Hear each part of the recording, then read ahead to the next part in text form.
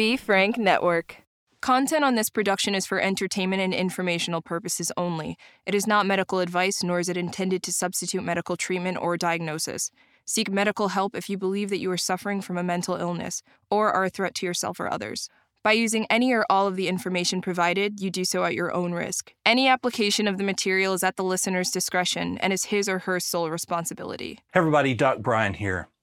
We have been told this lie all of our lives, and it is this: perception is reality, and it's not.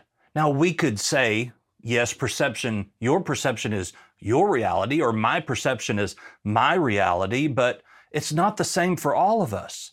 That's why there's three sides to every story. There's your side, there's my side, and somewhere in between is what actually took place. So don't try to put yourself in someone else's shoes. Don't try to look at life the way that they look at life. Just love them where they're at, and the world will be a better place.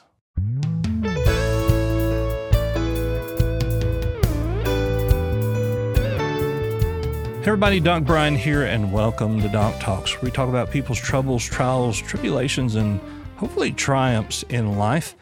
Today I have with me Robert Feuerstein. Did I say that right? Feuerstein? Feuerstein. Okay. And he's the author of his latest book, Living in My Afterlife, titled An Invisible Disability and Health Odyssey Affecting Millions. Robert, it's good to have you with us today on Doc Talks. Thank you for having me. So in looking at your book and having spoke just a little bit, you suffer from what is known as the invisible disease. Can you tell us a little bit about that disease, what it is? The invisible disease is called dysautonomia. As wide as you can imagine, there's 70 million people who are affected by it. And I have full body neuropathy. So it's an autoimmune disease, autonomic autoimmune neuropathy. I have it from my toes to my neck, and then some mental issues of like executive processing and things like that, remembering. But dysautonomia, I feel like I'm with mine, because everybody gets it in a different way.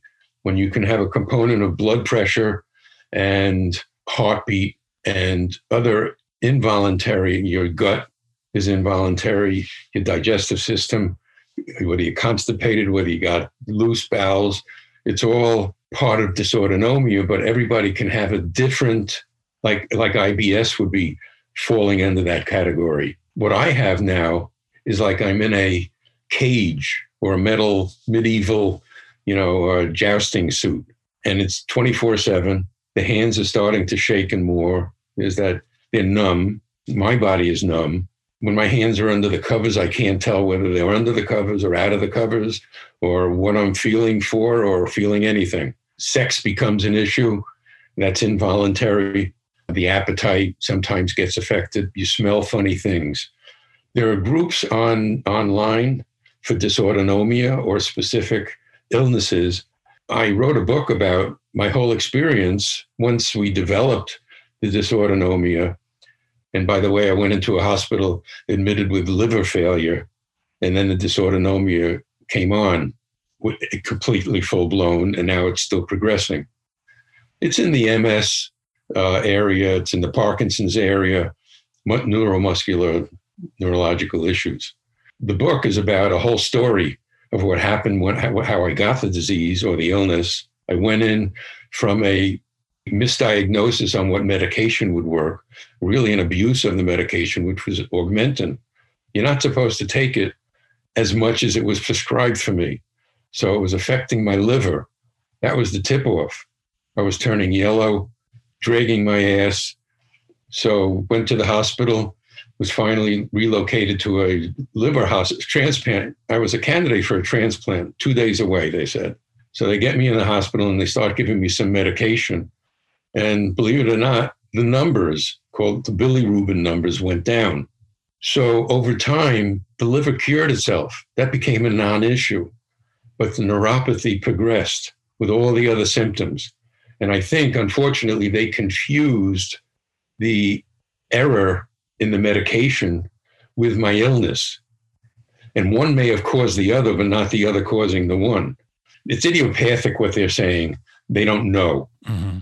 where it's coming in. Oh, what happened? But we cleaned up the liver issue.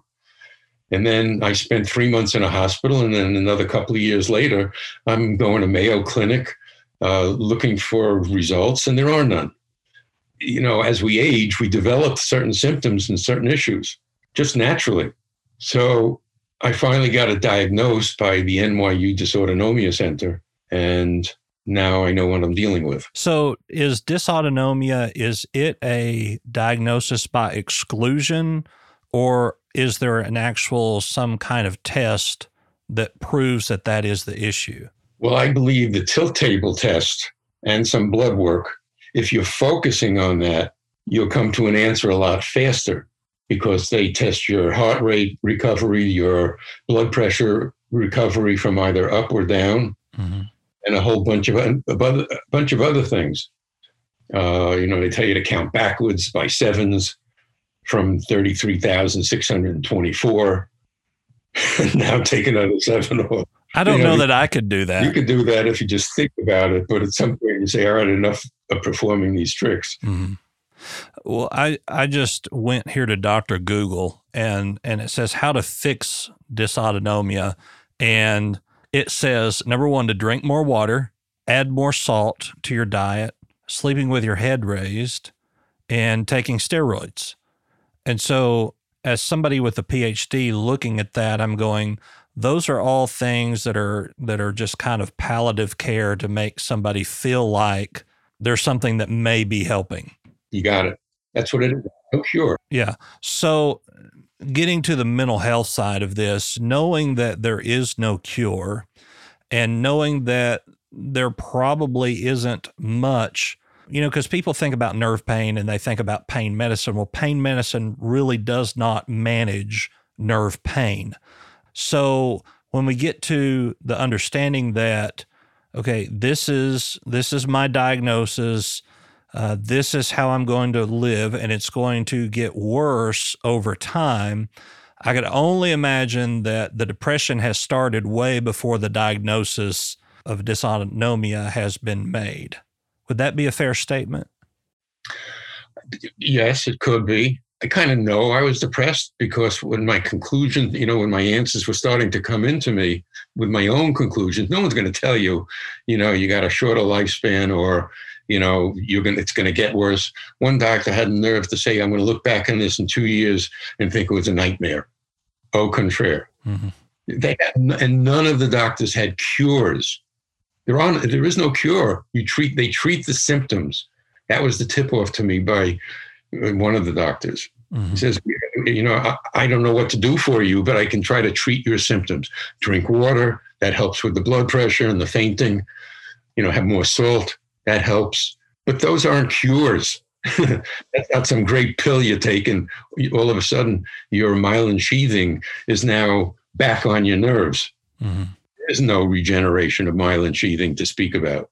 Right. Now, when I look at, my mother's a diabetic, so she has diabetic neuropathy, and she explains that as either being numb or a feeling of like pins and needles. Is that the same type of symptom that you have? Yeah, I'm either numb there's different levels of nerves. So sure, if you stuck a knife into me, I would feel it penetrating. But when I just put my hands or try to pick up pills or something off of a counter, it's numbness that I feel. It's like someone banged your finger and it's now tingling. Well, the whole body is like that. Mm-hmm. And it's a tug of war between, I think, the nerves and the muscles. And that's why you get exhausted. I mean, I can take naps all day long. I have malaise that I just don't feel like I can want to do something. I don't feel like it. That's part of depression. All these symptoms of depression are dotted in there. But I think there's other components of depression too, which they just blanket label everybody, oh, you're depressed, put you on drugs. No, people with chronic pain can get depressed.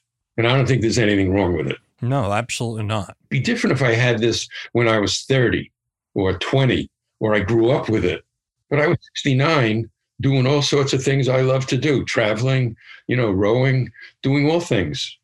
I had 3 businesses, wrote a couple of books. I've had a full life. My kids, I'm very comfortable that they're great. Mm-hmm. I've done a lot. I don't have a bucket list. So now it costs me. The way I look at it, I'm living for other people. I mean, I tried discussing this, and nobody really wants to hear that you want, oh, yeah, we're all going to watch you kill yourself.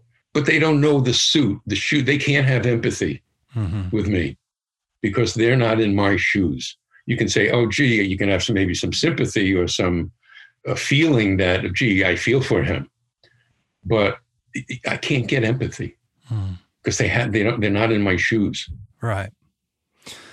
Yeah. And so, they're just, I don't want to use the word selfish, but it's the only word that I can think of, is our family sometimes is selfish in wanting us to be there because they can't have the empathy because they don't know what's going on the inside of us. It just comes down to the fact that there's no way for them to know or understand what's going on inside of us. Right. It's not like I have a cold. Oh, gee, too bad you have a cold. Take some aspirin or something and you'll be fine in a couple of days. I present myself all the time with, what am I supposed to do? What's my cure? I can't do a lot of things. And I need to be reminded every day of my inadequacies, and my failures and what I'm not capable of. I believe I'm of sound mind. I'm an engineer by education, and I look at things pragmatically. If that highway's failing or that bridge is failing, got to fix it. Has got nothing to do with anybody's opinion or anything other than an objective opinion. That bridge needs fixing. Now, if they can't do that for me, and it's only on my shoulders, why don't I have the right to determine how I live and when I live and die? Yeah. And so I assume you've spoke to a therapist about this. Probably your family made you go see a therapist. So that's what would happen here at my house. How did that conversation go with a therapist? Well, I was challenging to her because, and she was an older lady who I think got it. She said, do what you got to do if you want to. And naturally, I don't want to be violent about it. That's what stops me. I don't want them to discover me. It would hurt if I jumped off a bridge, wouldn't it? I don't want to do that. So someone offered me the pills to do it in a nonviolent way, and I'm asleep in 10 minutes or half an hour, whatever it is, and just going off. I mean, I smoke pot at night to go to sleep because part of the illness is, and the steroids that you take, they prevent you from sleeping. Because, lack of sleep is one of the most evident signs of a mental health issue, but your lack of sleep is being caused by a medicine that you're using to try to feel better, but at the end of the day, it's not going to work. And so there just seems to be this end that is just closing in on you. And, I'm waiting. Yeah. And if you're like me, I don't like waiting, especially when I know what the outcome's going to be. Yeah. And my concern was in the very beginning, how bad is this going to get? Am I going to be one of those vegetables, one of those encephalitis people who scream all day long and, they can't do anything for them? Well, I don't want to come down to that. I mean, if someone feels mercy enough, knock me out, kill me, I don't care. I don't have any recriminations at this point because I haven't done something or I haven't told somebody something. My kids love me. I love my kids and family. My wife might be pissed off because she's got that caregiver title now, but we figure it out. So have you attempted suicide, or have you just had the thought of that would be the best way to end this on my terms? Yeah, probably it's the conclusion, because nobody's going to do it for me. There aren't enough places that you can get permission to do it. And then from what I understand, the reason why our laws are like that you can't commit suicide is because there's a, in quotes, higher authority, which I don't believe in. Why shouldn't I have the right to live the way I want to live? I was 69 when I came down with this. I was fine. I was rowing in the water. I was running. I was playing tennis if I wanted. I did whatever, and I can go wherever I want. I can't do that now. It's tough going on a vacation. How do I walk? Yeah, and so getting into the thought of self-assisted suicide, there are a lot of restrictions when it comes to that. And I think it's probably has a lot to do with the general public not understanding where that person is coming from and all of their pain. Mm-hmm. And so like with the states that do allow it, you have to have a psych evaluation, one, and two, you have to be within a certain period of time that you would decease anyway, that was a definite, what is it, like 6-8 months, something of that nature. What about people with long-term illnesses? Mm-hmm. They get no rights? Yeah. We have to live by some religious code? So how does your wife feel about your thoughts of suicide? I believe she really doesn't want to confront it because it's too hurtful to her. We're too close. We've spent 35 years together. So she'd rather not discuss it. And I think maybe she almost denies it. She sees what I can do and what I can't do, but there's never a loss every day of her telling me, oh, you can do this. Can you take in the dishes to the sink? Can you make the bed? Make the bed. You can do that. Mm-hmm. People who tell me you can do, the you can do's. You have no idea what I can do and how discomfort it is to me to try to do those things, mm-hmm. and how it makes me feel that I can't do those things.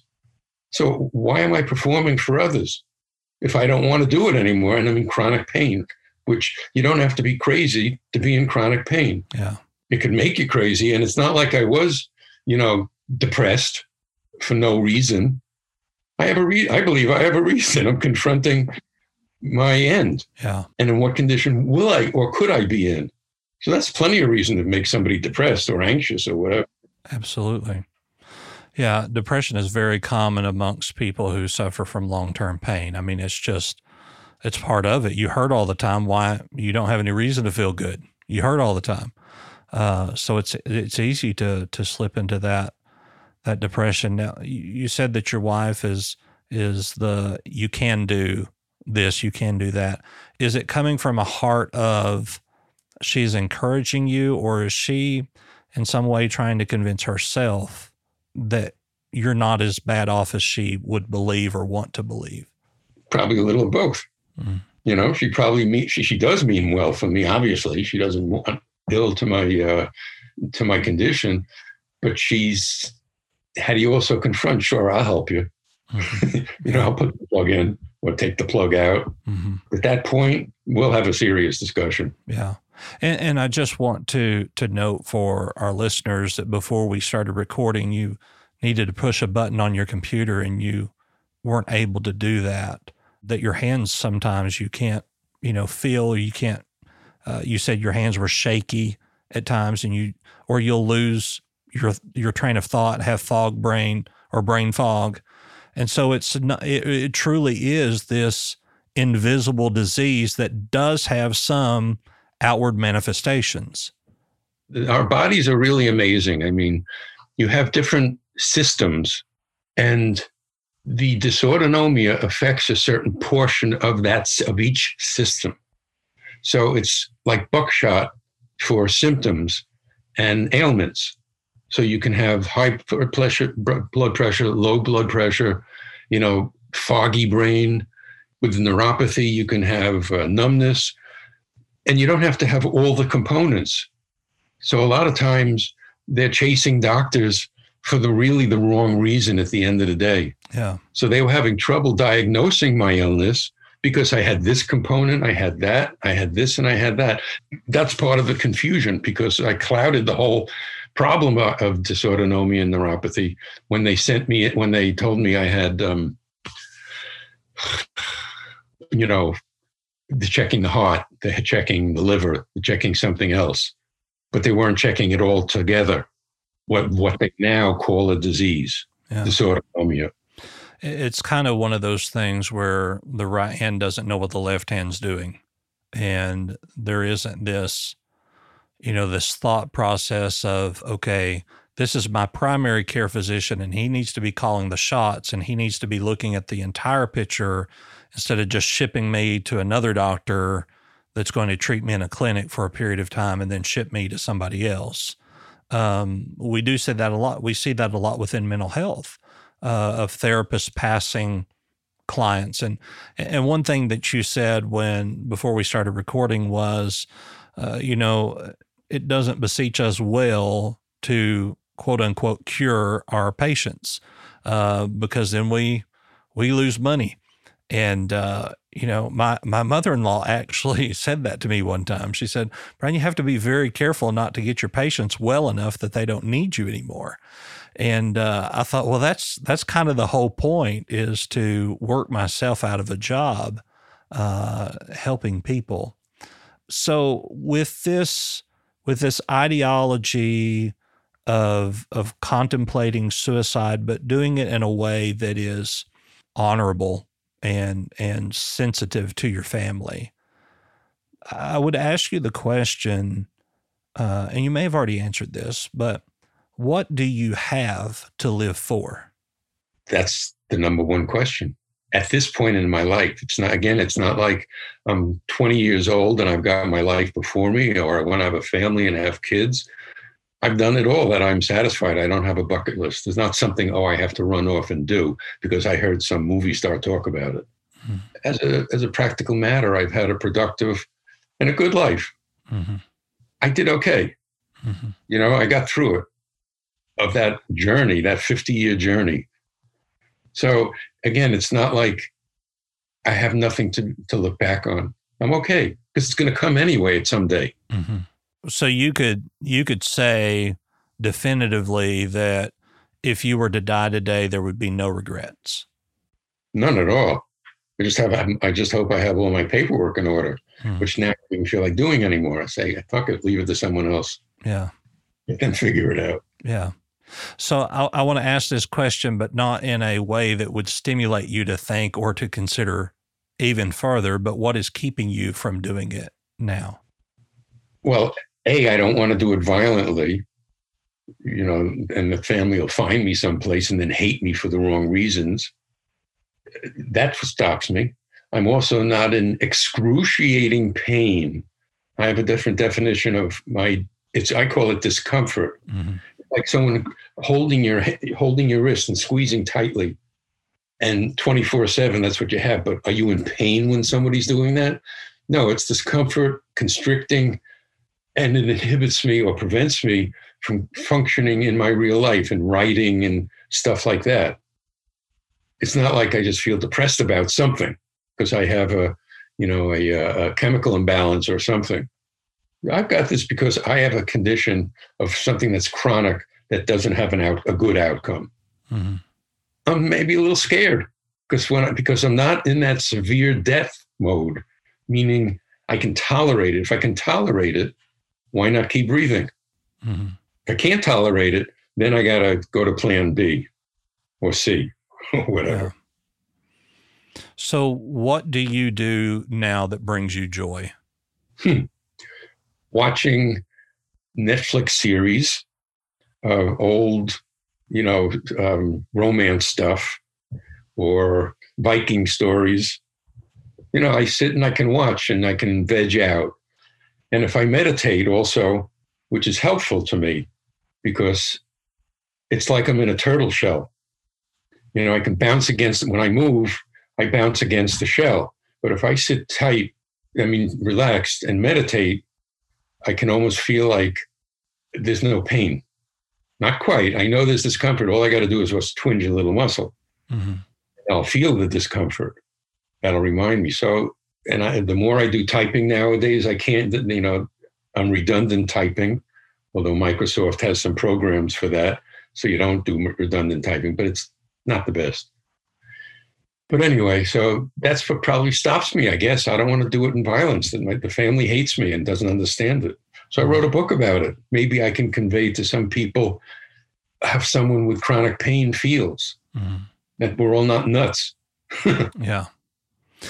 And, there comes in that aspect of people who are in chronic pain are just putting on to get more medicine. And so, but once again, what people don't realize is with neuropathic pain medicine doesn't really help with that. So there's this great divide of trying to understand what it is. And when you boil it all down, you can't know what it is because you've not lived it. You've not understood the pain, the frustration. I mean, I'm not an advocate of suicide by any means. I think that would go against my do no harm ideology.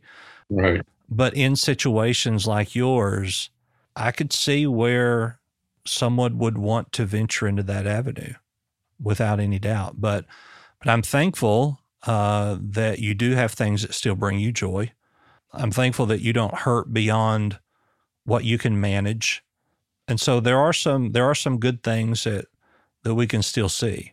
But I'm going to use the word scared, but that's the best word that I know of right now, is that there is this, that you may be scared or have this anxiety that tomorrow you could wake up and it be 1,000 times worse. Head in the bed. Yeah. I call it a head in the bed. Mm-hmm. Too late then to do anything about it. Yeah. So I want to plan in advance if I have to or whatever, accumulate my pills. And, that's another thing. They've got these drug mills out there now, which is insulting the situation of people abusing medication, because you can go to these psychiatrists who are licensed and everything. You go see them and it's a 10-minute meeting. Mm-hmm. Oh, answer 2 questions. Nobody explores. Why are you suicidal? Why are you depressed? Oh, you need these pills? Take these pills. Mm-hmm. Cymbalta? Oh, sure, take it, whatever you need. Yeah. And you go back to them frequently. They bill you. I don't know how their racket gets through, whether they bill 10 minutes or whether they bill an hour, and they're really making money. No, you're only allowed by insurance 10 minutes for a med check. Oh, really? Mm-hmm. Oh. Yeah. That's almost like a loophole in a license, isn't it? Mm-hmm. For the initial new patient, I think you get 35 to 45 minutes, but for a med check, it's 10 minutes. Interesting. Mm-hmm. But who tells you, no, you don't have to come anymore? Where's the progress of taking the medication to make you better? Right. They've given a loophole to the industry. I can't believe that. Mm-hmm. That's bad news. Yeah. And even at that, you don't have to go but every 90 days, to where mental health drugs, a new one, it's going to take, 4 to 6 weeks to even get into your blood system. Well, they've booked you for 90 days. Well, what happens in that 90 days when it's not working? Yeah, you could be dead. So, I mean, we could talk all day about how the medical system is flawed and in a major, major way. And that leads to more depression as well. As I know here in Arkansas, if you wanted to see a therapist, you would most likely be on a wait list for 6 to 8 months to see a therapist. A mental therapist? Mm-hmm. Yeah. Oh, really? Mm-hmm. So if you are suicidal, you're probably not going to be unsuicidal, in 6 to 8 months. Wow. No clinics or anything that no hotlines? Or is that why they have the hotlines? That's why today? they have the hotlines. Yeah. But I mean, if you're suicidal, they'll put you in the hospital for 72 hours and then put you out when they think you're not going to do it. Or I've had patients that have said, I want to commit suicide, that they would not admit because they didn't say, I'm going to commit suicide. And so there are all these little adjuncts to, even down to the verbiage, which is absolutely ridiculous. But back to you and your story, I can't even imagine what you're dealing with and what you're going through. And as, somebody I have about 15 years experience of counseling, I don't even know what to say, to someone in your situation other than, what are the things that make you happy? And can you capitalize on those things to overcome the pain? And really what I'm hearing from you is no. When you say overcome the pain, do you mean distract me from it? Yes. I would have to be cured, I believe, to overcome the pain. Right. There is no cure. And yes, I can do things to distract me with meditation, or just having love with the family is really a major help. I can see people who might be all alone in an apartment, or particularly the past couple of years with the pandemic, they were confined to their houses or living conditions and not even interacting with many people, and maybe just having depression by itself, but not even provoked by a chronic illness or something else. That goes into a different realm, that kind of depression. Yeah. It was quite a topic to investigate and try to connect the dots. I like connecting dots. Yeah. Well, Robert, I appreciate you sharing your story with us today, and we'll make sure to put the information about your book in the description of this podcast so people can find that along with other resources for suicide prevention and for this diagnosis. So I appreciate you taking your time today to share your story, and a very difficult story, a very hard story to tell. Thank you. All right. Well, we will, I'll see you around. I want to talk to you some more about this sometime, and probably after I read your book, I'd like to have another conversation with you. No problem. Physician-assisted suicide is something that is very controversial these days, and it's only allowed in certain states, and the red tape that you have to get through to do it sometimes seems to be too much. But as I challenged Robert today, find the things in life that you find joy. What are the things that you do to find joy? Now, I think of the Justice League movie where they're talking to Superman and they say, you were sent here for a reason. You will give the people of an earth an idea to strive toward. And here's the best part. And even if it takes you the rest of your life, you owe it to yourself to find out what that reason is. You see, if you're still alive, you're still breathing, there's a reason that you're here. And I would challenge you today, no matter how you feel, find that reason, because you owe it to yourself to know. If you or someone you know is suffering from suicidal ideations, you can call the National Suicide Prevention Lifeline at 1-800-273-8255. Of course, I'm Doc Brian. You can find all of my social media links at the bottom of my website at thedocbrian.com, THEDOCBRIAN.com. Of course, you can leave us a message at 910-777-7239. You can call or text 910-777-7239. We would love to hear from you, and we will talk to you again next time. Have a great week. Goodbye.